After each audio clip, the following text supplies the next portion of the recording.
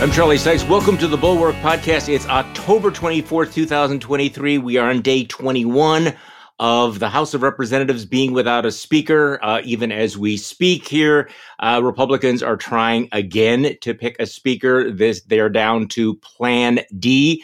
Also, Donald Trump has made an amazing discovery, which we're going to get to in a moment. We are joined by Jonathan Martin, who is a senior political columnist at Politico. He's also its politics bureau chief and the author of the best-selling book, This Will Not Pass, Trump, Biden, and the Battle for America's Future. And he joins us from Oxford, England.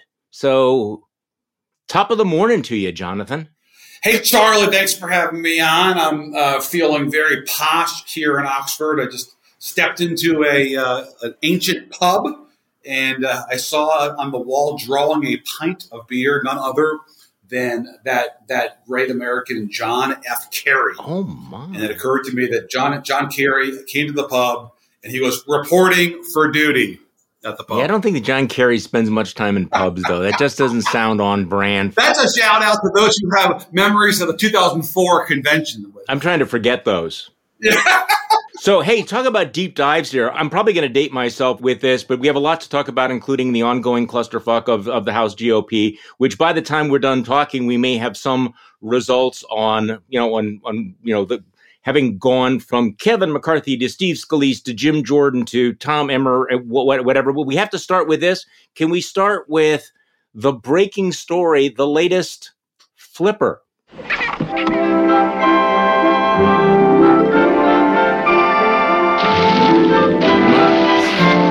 Flashback to your youth, Jonathan.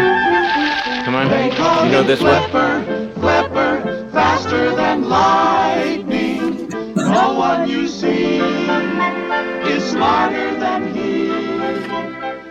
Jenna Ellis pleading guilty, apparently weeping in court this morning. Of course, this is what Donald Trump says about people who take the pleas, right? They're flippers. They're rats. But Jenna Ellis, boy, you didn't see this coming, did you, Jonathan? I didn't see it coming. It's always the ones you most expect, as the saying goes. Well, first of all, I got to say, this is a podcast, I know, but props for that great sound. I mean, that's like really quality talk radio material there, Charlie. So a respect for the old school cue there on the Flipper soundtrack. It was such a band of, or in England, so like, Charlie, this is more your generation, but like, what was the B-list Beatles band called? Like the Ants or something like that? What was the... Whoa, no. See, I thought you were going for Band of Brothers. No. There was like some like would-be Beatles like imitation called like the Ants. I don't know. But it was this like group of grifters and B-list lawyers looking for a sort of moment of notoriety. And like, of course they have no deep loyalty to like Donald Trump or his movement. And so like when their ass is on the line, I'm not at all surprised they're flipping. In the case of Jenna Ellis, who I think supports DeSantis now, I can't say I'm terribly surprised. Yeah, she's gone through some things.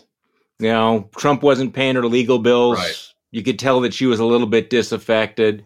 It's not exactly Jim Baker versus Warren Christopher in the Florida recount in 2000. I think that's something of an understatement. Okay, so just to bring people up to speed here, Jenna Ellis, former lawyer for Donald Trump's 2020 campaign, pled guilty Tuesday to illegally conspiring to overturn Trump's 2020 election loss in Georgia. So in other words, once again, we have one of the Trump inner circle, his legal brain trust, saying this was a crime. See, I guess I try to put this in perspective, that if you and I had been told a year ago that Sidney Powell would plead guilty, Jenna Ellis would plead guilty, Kenneth Chesebro would plead guilty. There's another guy that nobody knows about. We'd go, okay, wow, there's some traction here. Yes. So she is the second co-defendant with known direct links, a one-time Fox News regular.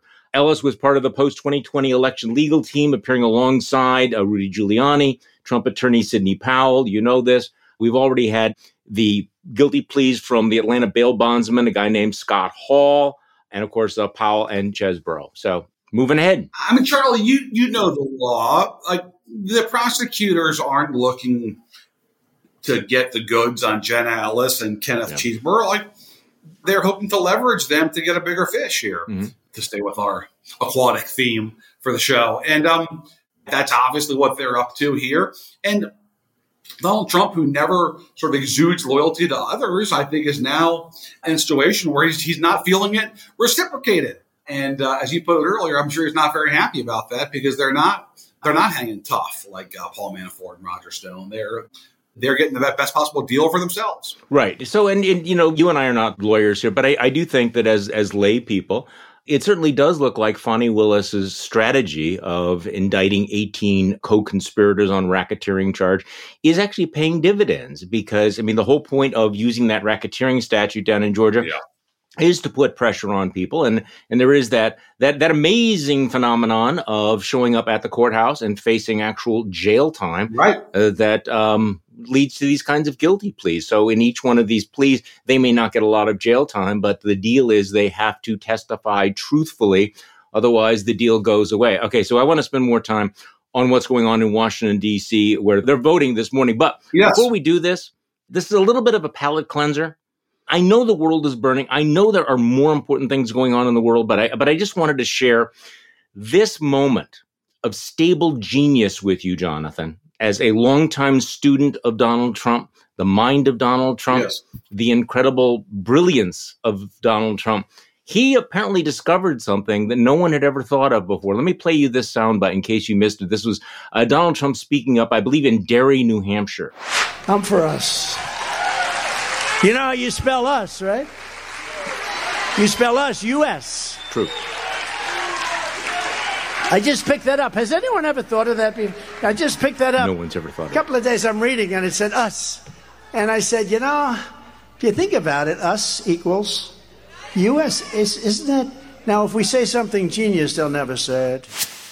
Okay, Jonathan, nobody ever thought of that before. No. He thought of that. It must be amazing waking up as Donald Trump, looking around the world and thinking some obvious thing going, hey, us, U.S., same thing. I'll bet you nobody in history has ever thought of that before. What a stable genius I am. I'm just thrilled that the Friars Club has opened an expansion office in Derry, New Hampshire. And because, look, that shtick really kills. It's up there with, take my wife. Please. Oh, God. Okay, so you've heard of the Dunning-Kruger effect. Here's the definition from Psychology Today, because I do my research on the internets. The Dunning-Kruger effect is a cognitive bias in which people wrongly overestimate their knowledge or ability in a specific area. This tends to occur because a lack of self-awareness prevents them from accurately assessing their own skills. In other words, they are too stupid to know how stupid they are, Jonathan. I just present this for people's contemplation before we dive in. Just put it out there, Charlie. You just put it out there. Of course, I'm going to get the reaction saying, there are so many more serious things. Why are you talking about this? Why are you laughing about this? Be better. You know what? This is the only way we stay sane, Jonathan. Okay, so let's talk about what's going on. The House GOP, beyond any sort of parity, has now gone 21 days without a speaker, absolutely paralyzed. Everybody is acknowledging that it's a fiasco, that it's an embarrassment. So you had a really interesting piece last week where you talk about why the Republicans just cannot get their act together, that there is, in fact, no sort of cohesion at all in the party. So what's going on right now? What's going to happen? The piece that I wrote, you're nice to mention, I had a column in Politico last week about it's not one party anymore. And there's a reason why they can't come to an agreement on a speaker. You've got what's really a fractured Republican Party today. I mean, listeners to this show will know this well. I mean, you've got the remnants of the pre-Trump party as they exist, still hanging on. And there's more of them in the Senate and the ranks of governors, of course, but there's some in the House still. And then you have the post-Trump party. And part of this is generational, but it's also sort of psychological too. And they're just operating in different wavelengths. So it shouldn't be a surprise that not only, Charlie, do you have this messy speaker's race, but that you have this remarkable primary in which you have sort of almost a parallel race happening on top of the main race, which we are very familiar with, which is candidates go to Iowa and New Hampshire. They do candidate forums, they do debates, they raise money, and they, try to make an impression with activists and house parties and take questions. And then you've got like this other primary going on, which Donald Trump is like the clear and away favorite, doesn't do any of that stuff, and doesn't really seem to hurt him.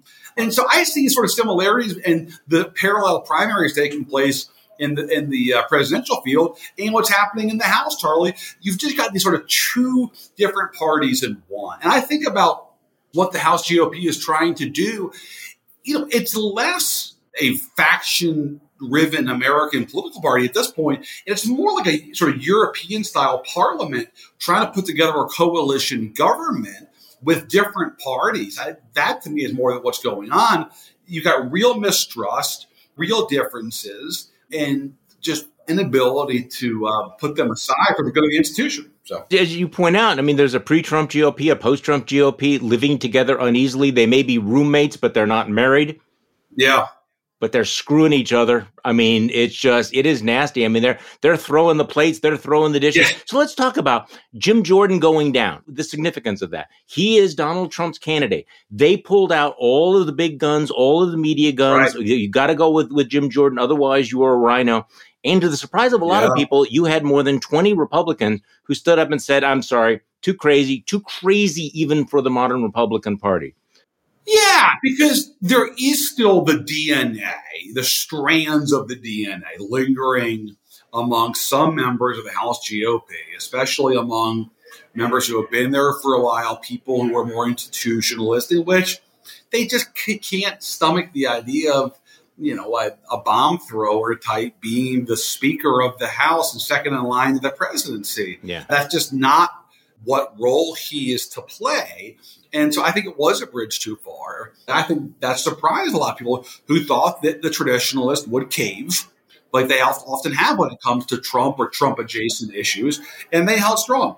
But it does speak to the paralysis that is now gripping the institution 3 weeks after they threw out McCarthy. Look, it may be so much that the fatigue alone will prompt them to pick a new speaker this week. But Charlie, how much is that speaker going to be a short-term play, and how much of this, will be relitigated after the election? My big picture view is that so much of this hangs on Trump and Trump's fate, because he really is the biggest actor in American politics broadly, but certainly in the Republican Party. And until they figure that out, and until his fate is determined, I think that it's just going to be difficult to figure out what their identity is in the House or anywhere else. Yeah. So let's say that it's somebody like a Tom Emmer, and we're moving the standards from being acceptable to not as awful as it could have been.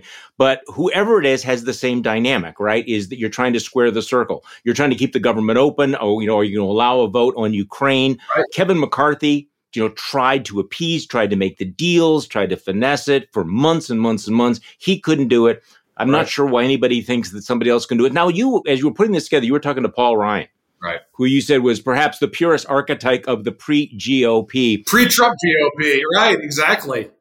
The crown prince of the pre-Trump party, right. Well, you and I are old enough to remember when he was the future of the party 11 years ago. He used to be the future of the GOP, exactly, yeah.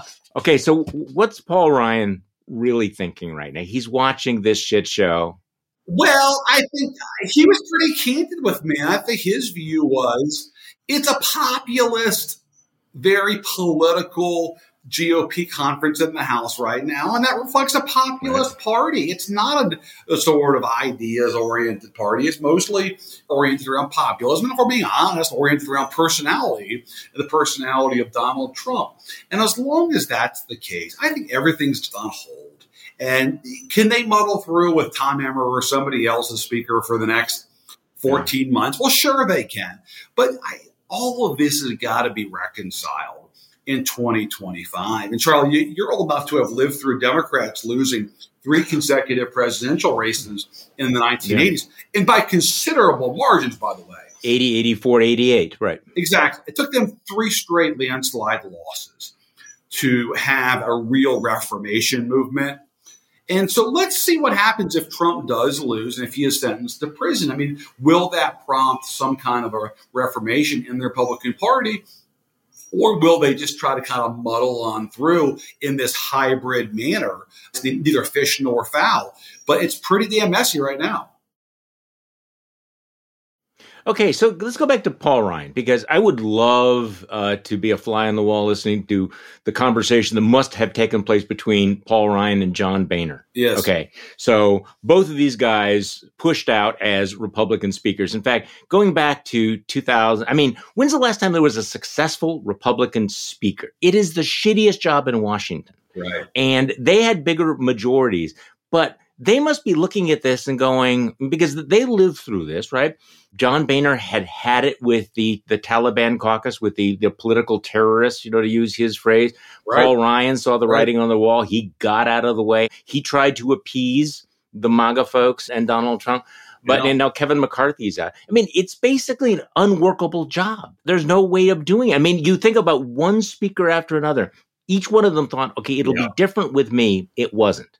And they all ended up being thrown out the window, right? Because you've got members who don't want to govern. That's not why they're in Washington. Right. They're in Washington to make a point, not a difference, to paraphrase a comment that Mitch McConnell often makes. Whereas one former member told me they come to Washington to be something, not do something.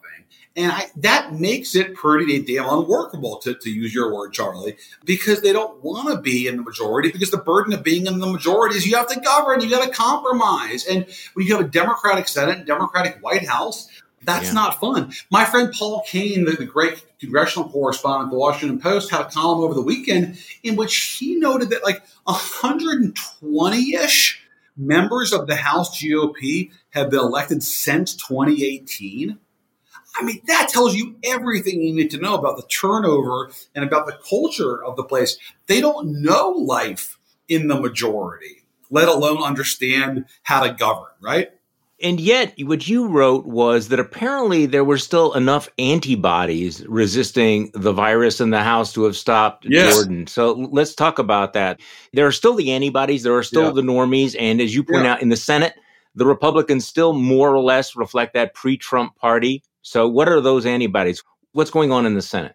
The antibodies is the sort of traditional muscle sinew of the pre-Trump party that is just not going to elevate Jim Jordan, the speaker. That's not going to throw out Mitch McConnell for being leader. But those antibodies grow weaker and weaker every 2 years, Charlie, because the generational turnover that's coming in a lot faster in the House, but you certainly see it in the Senate too, reflects a Trumpier party.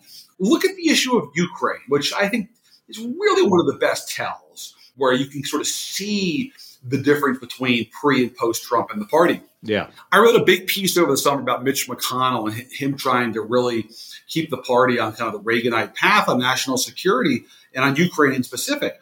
And I looked this up, and you would not be surprised at all. But overwhelmingly, the House GOP members who voted to strip Ukraine of aid came in after Trump was elected president. And it's a lot smaller number in the Senate, but similarly, it's an overwhelmingly post-2018 group in the Senate that's for stripping Ukraine of aid. Look at Ohio. Rob Portman, classic Bushy Republican, literally worked for Bush 41 and Bush 43 White House. He went to Dartmouth, sort of very much the sort of Cincinnati Republican. The Taft family would recognize that archetype. Replaced by J.D. Vance, somebody who not only is an outspoken critic of Ukraine aid, but kind of leading the charge in the Senate on stripping Ukraine of aid. Never mind that his state has an enormous Ukrainian and Eastern European population that feels very differently about the issue. But that's just where he is politically, and tells you everything you need to know about where the party is today and really where it's going. What would happen if Mitch McConnell was no longer able to serve as leader? People who are listening to this have very mixed feelings about Mitch McConnell, but Mitch McConnell right now is kind of by default the leader of this pre-Trump GOP, isn't he? He's like the chief antibody at the moment. Yeah, I mean, obviously he's more frail now after a sort of run of tough health issues, but no, he is the last Republican leader of the pre-Trump wing of the party. That's why he went on TV. He rarely does this over the weekend at 2 Sunday shows, making the case to link Israel and Ukraine. And he feels strongly about those issues.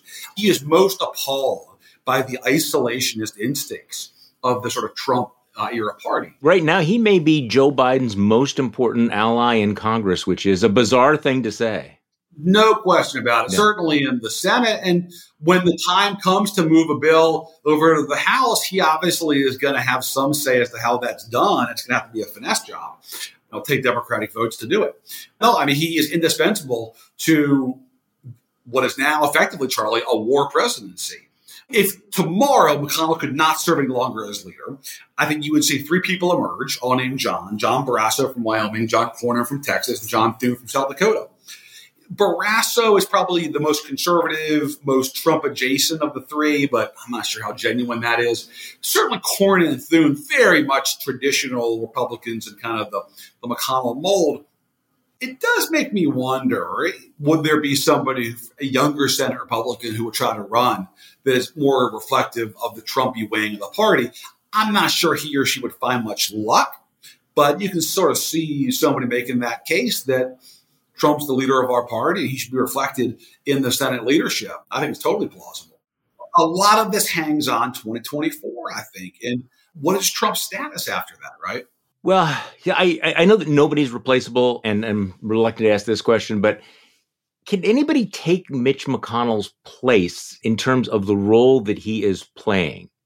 So, I mean, is he right now the essential man? And I'm thinking in terms of the Ukraine policy, Ukraine-Israel policy, because you take him out. Does anybody else have the clout, the leadership, the willingness to stand up to MAGA world that he has? And again, his record is decidedly mixed. He is an internationalist to his core. He believes very much in projecting American strength abroad. And I mentioned the piece earlier that I did that your listeners can read about McConnell in winter fighting this, what may be the final war of his career, on the issue of keeping the Republican Party on the internationalist track. And I spent time in Europe, and I talked to top European diplomats and leaders, and they have relationships with McConnell, Charlie, to your point. And in a way that, I don't think his successor is going to step in and have those relationships with NATO leaders, with the leaders in Finland, obviously the newest entrant into NATO, with other leaders across the continent. So, yeah, I think McConnell, in terms of the relationships alone abroad, is going to be hard to replace on the GOP side. By the time people watch this, they will know the results. But you and I are watching all of this stuff in real time as It's afternoon in Oxford. It's morning here in Wisconsin. The first ballot totals for Speaker in the Republican conference: Tom Emmer, 78, Johnson, 34, Donalds, 29, Hearn, 27. Kind of interesting. I mean, clearly you get a sense of how divided they are. Emmer being the front runner. We, of course, don't know whether whoever comes out of this will get to 217. But let's go back to this for a moment, because there are some key questions about whoever becomes Speaker. Number one, whoever becomes Speaker has to immediately decide whether or not they're going to support or how they're going to handle a continuing resolution to keep the government open, right? I mean, that's become a life or death issue, hasn't it? Right. I mean, so that's the first question. Are they going to be able to deal with Democrats? Because that's what killed Kevin McCarthy, right? And yet, how do you get a CR without dealing with Democrats? Whoever gets this job, it may be a 14-month term. And that could be generous. That's very right? generous. Because coming out of this, one more divided vote where they basically nominate a speaker or elevate a speaker because they're just tired of it and exhausted and embarrassed by it, that person is going to have to immediately figure out how to fund the government next year and how to find money to Israel and Ukraine. Those are tall orders, to say the least, in the House GOP. That's why so many people in the conference, Charlie, don't want the job. Look, there are people who I think would be formidable speakers, but they're not going near this job because they know that that's a thankless task. Terrible job. Look, I think it's going to be a messy few weeks and months here trying to, do the basics. But look, you just mentioned Tom Emmer. That speaks to how divided they still are. The fact that he's the next guy in line, at least by the order of the current leadership, and he couldn't even get 80 votes on the first ballot. Yeah, that's surprising. I mean, he may end up getting, the second or third or the fourth ballot, but And let's see there what Trump does, by the way, because Trump obviously has a history with Emmer. Emmer called him over the weekend to try to sort of diffuse their challenges, but you're right. I mean, the one thing that distinguishes Emmer from some of the other candidates is he did vote, in fact, to certify the presidential election. I mean, the Biden win. Yes. He's also voted in favor of recognizing gay marriages, which is a real hot button issue for members of that caucus. The initial buzz was that Trump world was going to do everything possible to cut Emmer off at the knees. But then he called me sucked up and said to Donald Trump, "I am your biggest fan." And amazing how that works, huh? Yeah, exactly. Right. We will see how it works. Okay, let's talk about the presidential primary, because you mentioned this parallel primary. You made the observation that Ron DeSantis, his strategy was to try to blur that lines between the pre and the post-Trump party, and he ended up alienating both groups. I mean, DeSantis had a theory of the case that just was a complete flop. Yeah, look, I think like Kevin McCarthy, Ron DeSantis tried to be a hybrid. He tried to avoid making the choice. He said, I don't have to decide, and you, Republican voters, you don't have to decide either. You don't have to say which camp you're in, post-Trump or pre-Trump. I'm going to give you both if you want them. It's like the old saw about, you could lose weight and not change what you're eating and don't have to exercise at all, man. It's like, it sounds good to me. Sign me up for that diet. It's a little harder in application. I'm talking about Ron DeSantis, not the dieting. Yeah. But look, because when you run around bashing the establishment and equivocating on Ukraine aid, floating, RFK Jr. to be in your administration, trying to outbid Trump on the border, outbid Trump on every kind of culture issue. Yeah, it turns out like the pre-Trump establishment that's up for grabs doesn't like that stuff. And then when you try to vie to be Trump's successor and Trump is in the race, well, that's going to irritate Trump's people, right? So I don't understand this belief that you can sort of be all things to all people in this moment where there's such an obvious bright line. But we saw this early, Charlie. I mean, he, from early on, he tried to run to the right. And it was like the Ted Cruz 2016 campaign. Yeah. There's just not enough votes out there. Look, it's not an easy task. To be fair to Ron DeSantis, if you are trying to beat Donald Trump, you have to put together a coalition of folks that listen to your podcast, the kind of never Trumper types, the folks that were fine with Trump but just kind of want to move on, right? And then kind of like the pre-Trump party establishment, kind of the Wall Street Journal editorial page. And that's not easy to forge that coalition, right? It's not easy. And especially not when you got, other candidates in the race. But boy, he didn't make it easy on himself. First of all, he was a bad candidate. I mean, he was not able to scale up from being governor to a presidential race. And I've seen Scott Walker do that as well. I mean, he doesn't just play an asshole on television. Apparently he is one. But I also think that at the heart of all of this was this magical thinking that somehow something would happen. The unicorn would come along and Donald Trump would disappear. I think that they thought that with all of these indictments that Republicans would surely turn to somebody else, that they would want, the Trumpism without Trump baggage.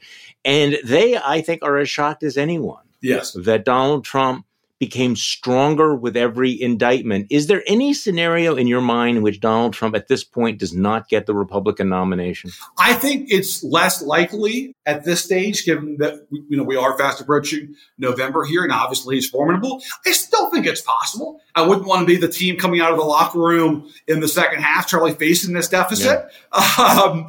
But I think it's still possible. But look, it would take significant and rapid coalescence behind an alternative here that we have not seen. And it would take defeating Trump early. You got to get him in Iowa or New Hampshire. There's no way that this is a traditional race where, we'll winnow the field in Iowa and then New Hampshire, and then we'll battle it out in South Carolina on Super Tuesday. It's going to be over like that. Yeah. That's right. It's got to happen sooner than that. They got to get behind one candidate. And I tell you, I'm really interested. I think the next couple of months are going to be fascinating because the amount of pressure, especially from the money crowd that is just, petrified about Trump as the nominee again, that I think is going to sort of come to bear trying to winnow this field is going to be fascinating. Okay, so who drops out? I mean, Tim Scott seems like he's dead man walking. Mike Pence can't get 15 people to show up at, at Pizza Hut or whatever that was, where he was. Pizza Ranch. Come on, man. It's Iowa here. This is giving me the 2016 vibes where it appears, at least on paper, that the one person who might be able to go one-on-one would be Nikki Haley. But what's happening right now, Ron DeSantis is attacking Nikki Haley. So that's very 2016. I was going to say, speaking of 2016 vibes, yeah, we certainly saw that movie with Jeb Bush, Marco Rubio. Yeah. No, it's so true. These candidates can't help themselves. And when they see one emerging as the alternative, they try to knock down that candidate instead of focusing on the person that they're trying to be the alternative to. And of course, that is what Trump loves. But yeah, look, I think it's pretty clear at this stage that the alternative, that if there is one, would be DeSantis or Nikki Haley. And this next debate in November will go some ways to clarifying that. I think if Nikki Haley does well in that debate, I think you'll see a ton of money move her way. And I think you'll see pressure on all the other candidates in the race to drop out. Does the money make any difference anymore, though? I mean, this is a serious question. I mean, because given the nature of our politics and the communications, the way in which, information spreads and the way the base is broken down. So let's say that $100 million I give her. What happens? What does she do with it? I think the answer to your question, the way you're phrasing it, no, it doesn't matter that much. Yeah. I think it matters in the sense of sending a message as to who the Trump alternative is, right?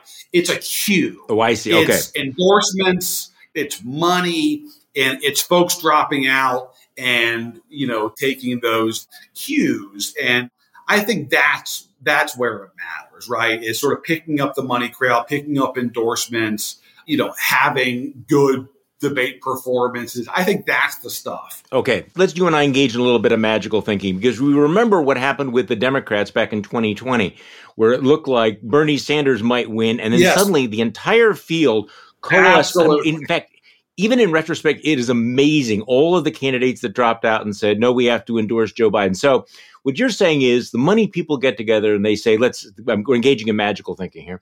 We want it to be Haley, and we're sending that out. She has a good debate. And so Mike Pence drops out, endorses Nikki Haley, right? Yes. Tim Scott drops out, endorses Nikki Haley. I'm making this up as I go along. Glenn Youngkin says, I'm not running, I'm supporting Nikki Haley. Does it create how does it play out? Brian Kemp says, look, folks, I beat Trump. I know what it takes to beat Trump. Nikki Haley is the one that can do it. We got to get behind her. This is the moment. Yeah. Yes, I think that's what it takes. And I think that your model is exactly right. And I think if there's an anti-Trump Republican out there who's looking, maybe even praying for some answer here of how Trump can be stopped, I think it's unlikely. But I think that is the way that we see a repeat in some fashion of the 2020 Democratic primary. That is the precedent. And to your point, Charlie, about how politics works today, it is so lightning quick. Joe Biden won the South Carolina primary after being 0 for 3 on a Saturday night in February. Right. All right. Super Tuesday was the following Tuesday, 3 days later. In that 72-hour period, Biden effectively wrapped up his party's nomination. Just like that. Right. Because of those cues that I mentioned earlier, right? The cues that were sent, okay?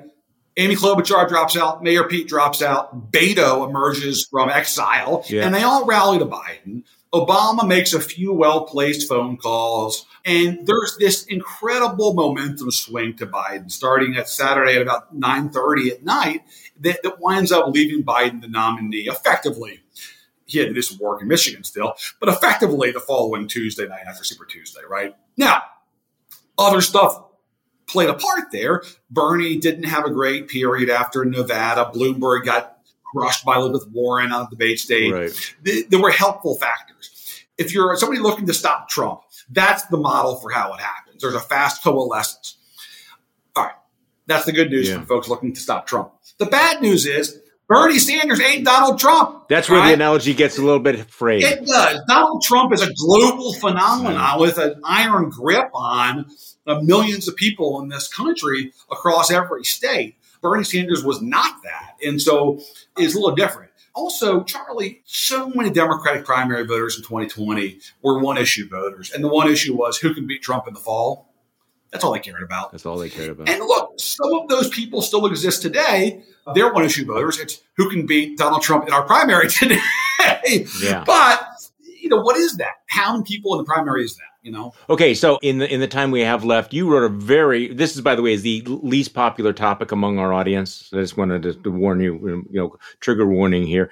You wrote a really, really strong piece in Politico about Biden's age. Yes. And the fact that Biden is not directly addressing that age issue. Yeah. This was a very strong piece. I was starting to think that they had figured out that if they joked about it, if they sort of, kept bringing it up and everything, but you point out that they've done very little to confront the biggest threat to his reelection. They're not polling about it.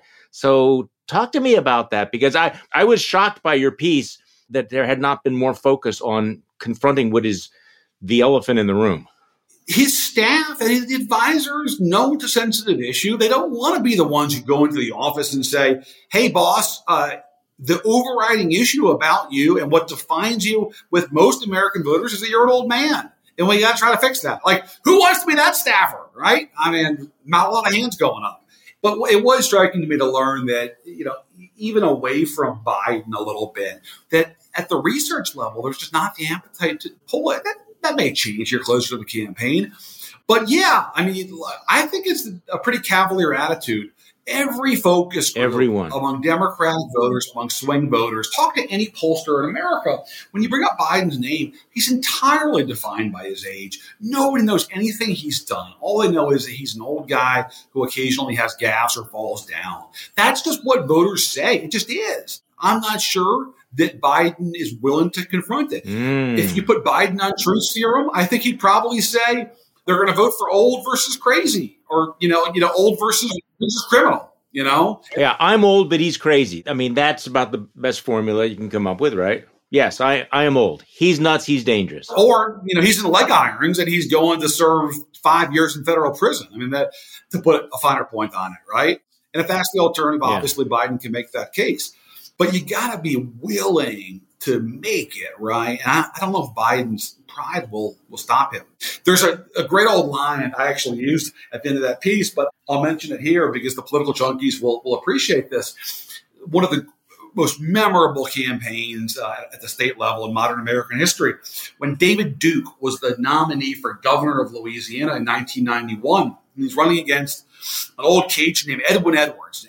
Edwin Edwards was not burdened by a strong moral compass, Charlie, to put it mildly. Yeah. There's saying about Louisiana, he said, everybody in Louisiana is either underwater or under indictment. Edwin had been under indictment, even done some time. But he was the Democratic standard bearer, and he was the only guy standing between the state of Louisiana and a Klansman being their governor, right? And there was this great bumper sticker that emerged. And the bumper sticker said, vote for the crook, it's important. Oh. And it was a great wink to Louisiana voters because it was saying, you don't maybe like this guy, but that's the best alternative we got, right? And so can Biden come up with the equivalent of that, right? Vote for the codger. It's important, right? I mean, we'll see. Well, I can see Trump doing the same thing. I can see him having, the ankle bracelet as the symbol, vote for the crook because it's important. And his base will go, absolutely, absolutely. So, wow. Good point. We apparently are about to buy this ticket again, and it's going to be one hell of a ride, Jonathan. It's remarkable. It's a long ways from Scott Walker and Paul Ryan Cheesehead time in Wisconsin, man. Those were quaint days. Huh? Tell me about a kinder, gentler era. We didn't think so at the time. Hey, enjoy your time in Blighty, and we'll talk when you get back. Thanks, Charlie. All right, thanks a lot. And thank you all for listening to today's Bulwark Podcast. I'm Charlie Sykes. We'll be back tomorrow, and we'll do this all over again.